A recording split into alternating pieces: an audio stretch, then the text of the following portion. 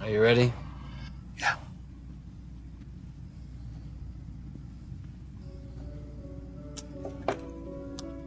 Stand by one. Rolling.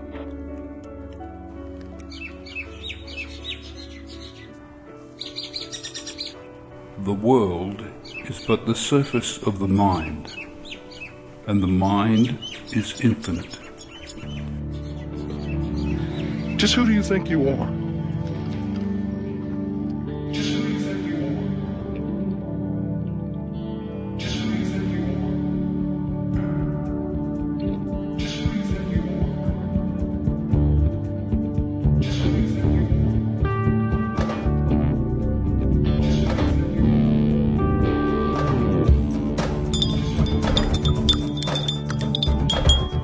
Do you like it strong? Yeah, strong is good. Seeing things that were not there. Welcome to the Urban Guru Cafe. On a wing, on a prayer.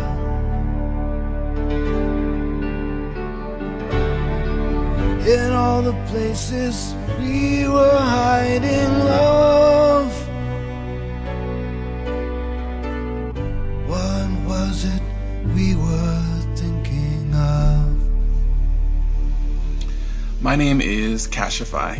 You can call me Cash. I go by the name Cashify on YouTube, and I have a small channel I just started about a year ago, and it's got maybe just a little bit over a couple hundred subscribers. And I talk about non-duality mostly in a language or vernacular that people who don't necessarily consider themselves spiritual might be able to relate to.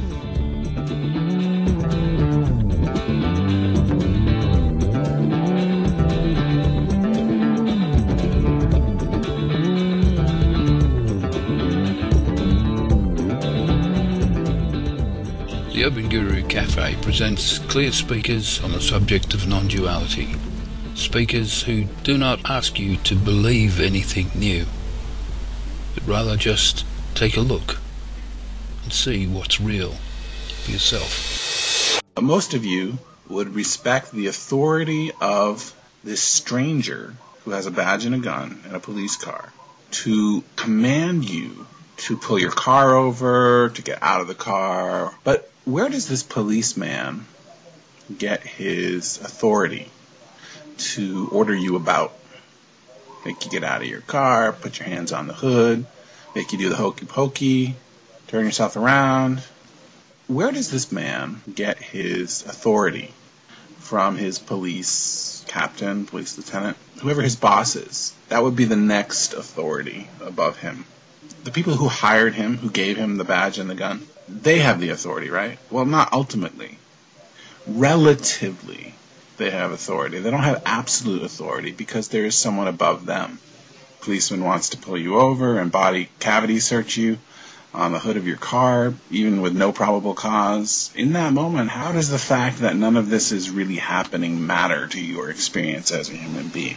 Well, that's audio from a video clip by Cash called Can Who We Really Are Be Violated? But let me ask you some questions, Cash. We need to understand the mind and how the mind works. What can you say about this? This individual mind, the appearance of this individual mind. Its nature is cybernetic, so it needs a goal to discriminate, to categorize.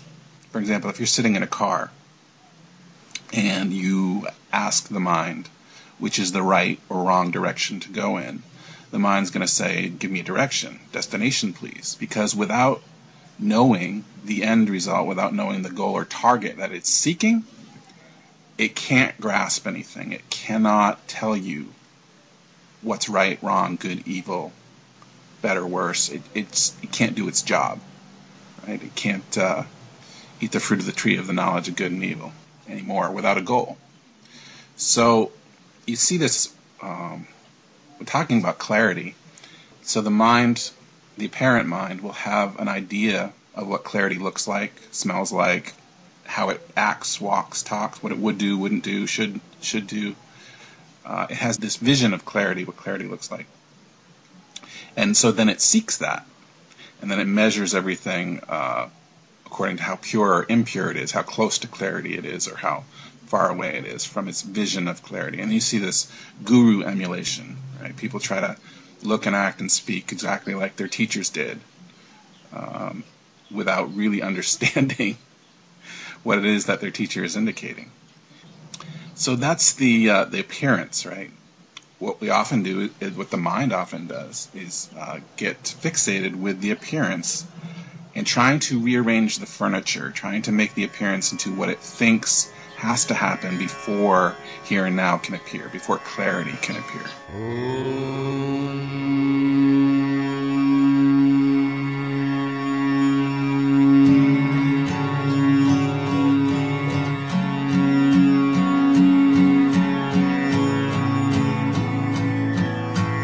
Words are flowing out like endless rain into a paper cup. They slither while they pass, they slip away across the universe. Pools of sorrow, waves of joy are drifting through my open mind, possessing and caressing me. Jai Guru Deva, Jai Guru Deva.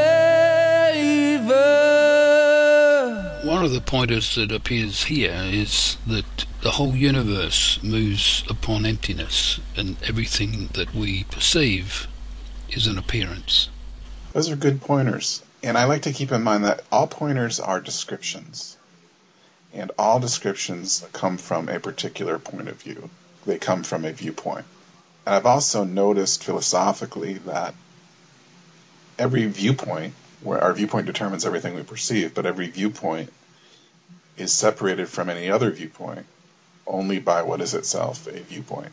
So point of views separate point of views from each other. And that creates a very interesting reality. But it can equally be said from a different point of view that there is nothing but emptiness, because form, the entire universe, is emptiness itself. So that there is nothing but that, and there is no separation. That would be my preferred way to describe my point of view. It would be that every point of view is that. Every perception that arises from any point of view is emptiness. That there is no division. That if we imagine that can be visualized, that there's a form maybe in the middle of it, where there's something on the other side, we just surrender that to the concept of no separation. There is no dividing line. There are no edges. There are no boundaries. There's no shape, no size. Nothing that can be grasped or visualized by the mind. So even the concept of a thing in itself as an absolute idea, that's an arbitrary abstraction that's different from person to person depending on viewpoint. So there's no reality to that. That's just Maya.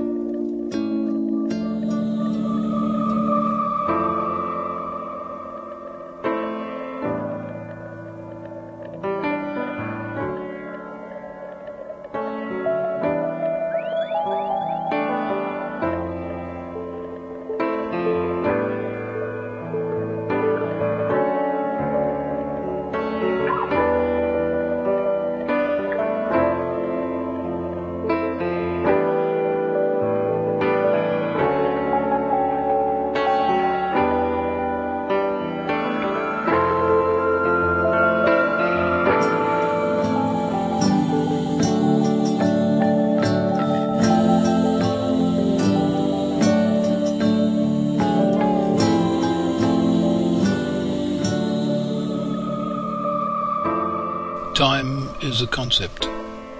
Which means that causation is a concept.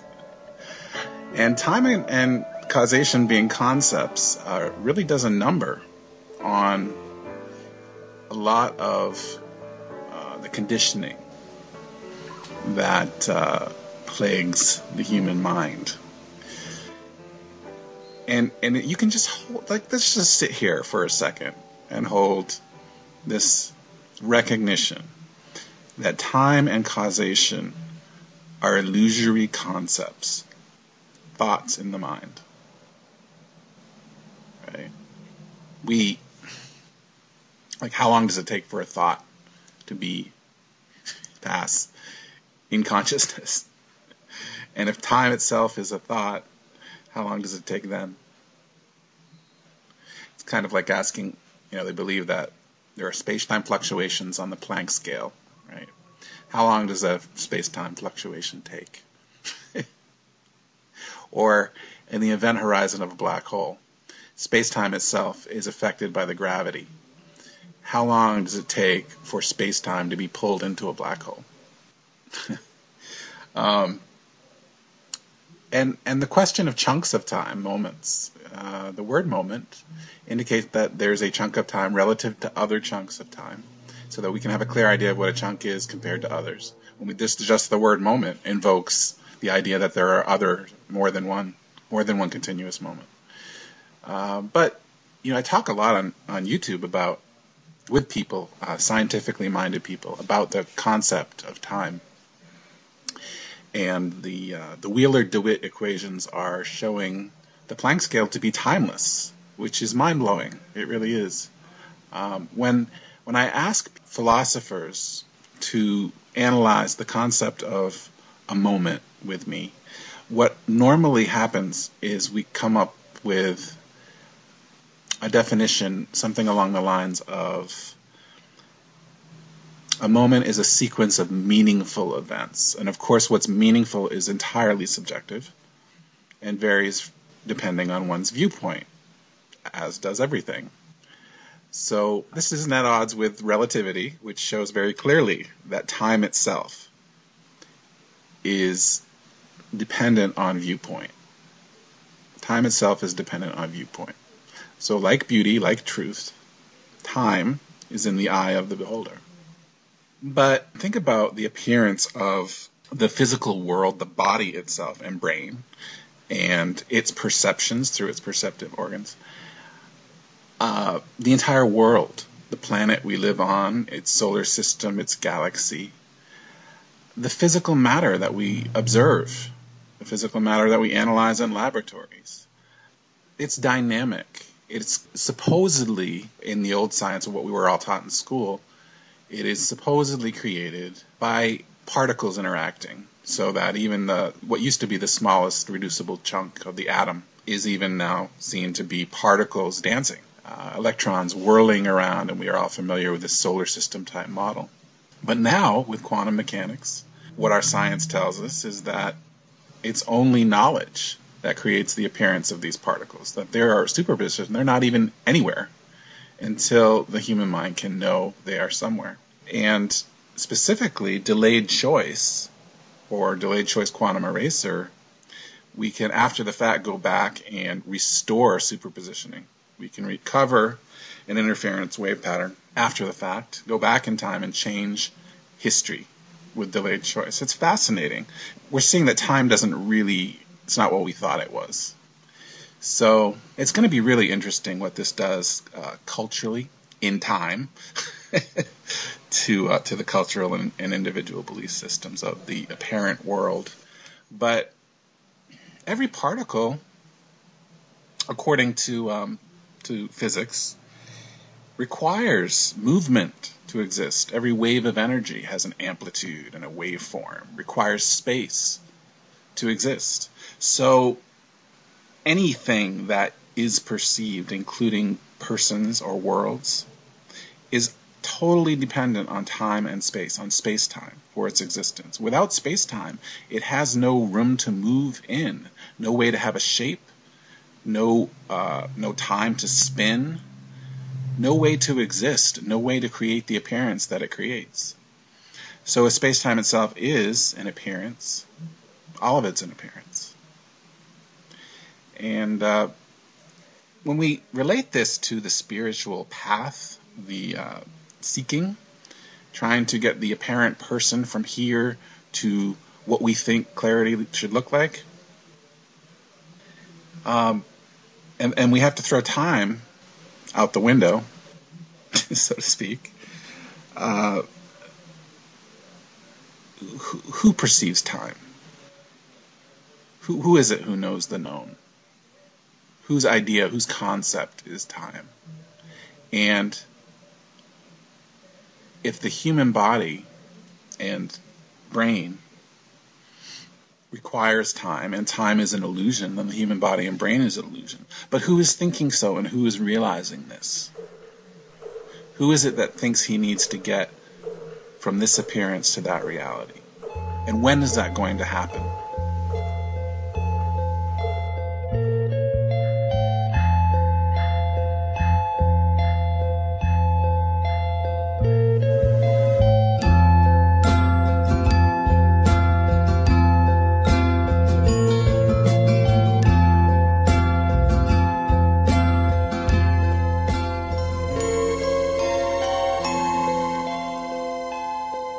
You're listening to the Urban Guru Cafe.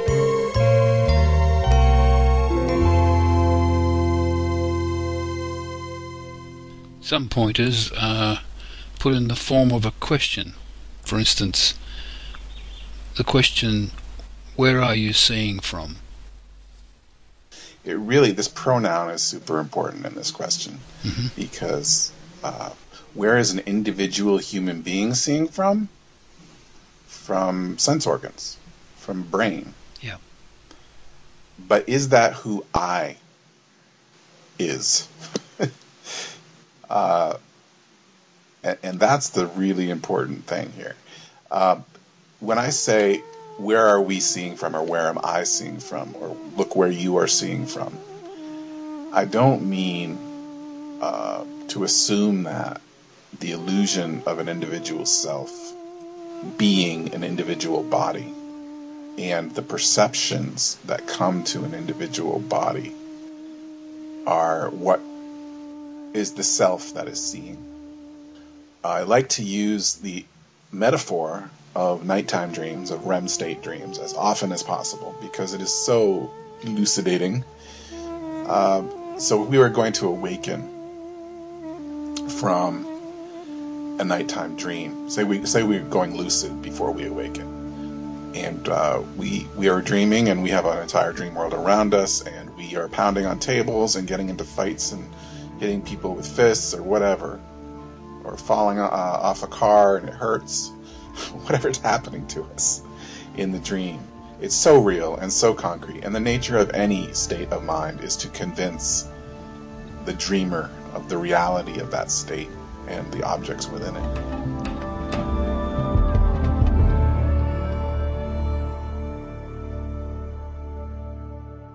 Where are you seeing from? Where I'm seeing from. That I'm seeing it all, and through my power of dissociation I can make it appear as if I'm seeing from over here and over there. But where I'm really seeing from is not through a particular dream body. It's not even through the senses of the dream body that I'm currently experiencing myself as. Because I can morph. I can go from experiencing myself through one character to being the character that I was looking at before. But that's kind of irrelevant. I'm not seeing through his senses now either. I'm the dreamer. And all of space-time is within me. And every particle of every bit of matter and every form, which depends on the space-time of the dream world, is a mental creation of mind. And I am that space in which all forms come and go. And regardless of what comes and goes, or how good or bad it is, I am not touched or threatened. I remain eternally, because there's no time. I just am. I just is. And that's just so infinite, and there's just no limit to that.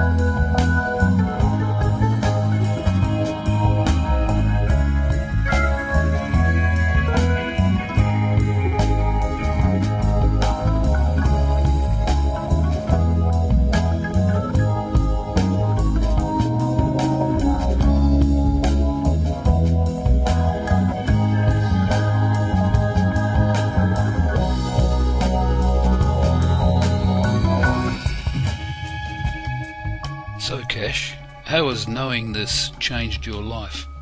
Well, I don't think it's my life, in terms of a me and a my. I think that causes a lot of trouble. When I thought that before, it created a lot of drama. Because then there's a whole idea of me, and I need to defend that when it gets threatened. And so I have to defend the idea of who I think I am. And if I just surrender that whole deal, I'm much more at peace. I can relax. I can just let whatever is supposed to happen to this body happen, whatever destiny has in store, and not even worry about it. And that gives me a lot more time, a lot more free attention to put on what is always here, regardless of what comes and goes. What remains irrelevant. It's irrelevant what form this life takes.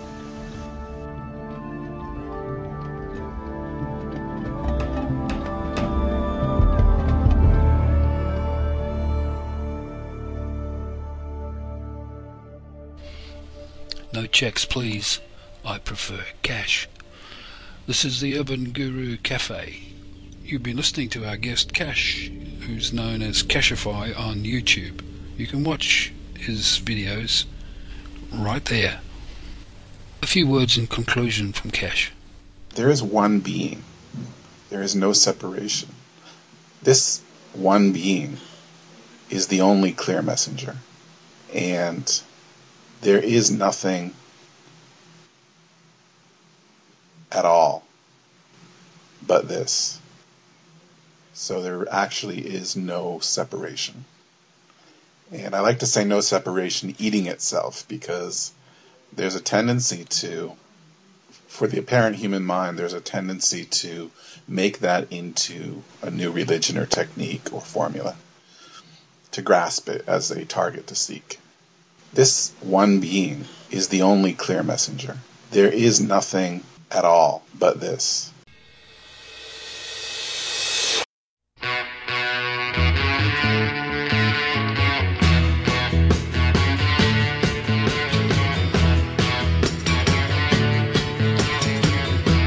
You have been listening to the Urban Guru Cafe.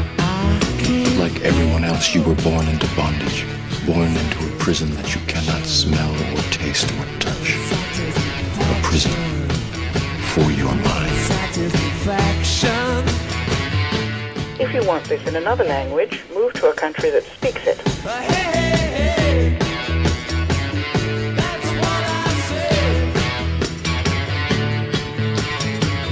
Anyway, it just took me a long time to realize that there was something missing inside, spiritually.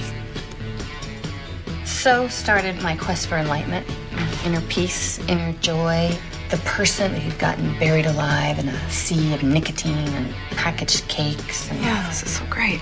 So what did you do? I went to India. You went to India? Yeah. You used to never leave the house. Then I went to Tibet, and I studied Buddhism, and I read the Quran, and then studied Kabbalah, and then I understood. What?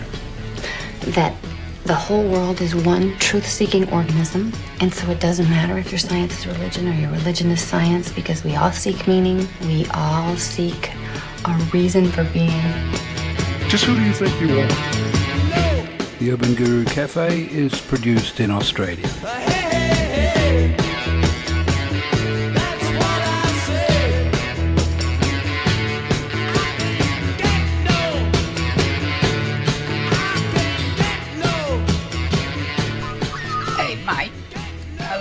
Kangaroos really that big in Australia? Yeah, Mike, they're bloody huge.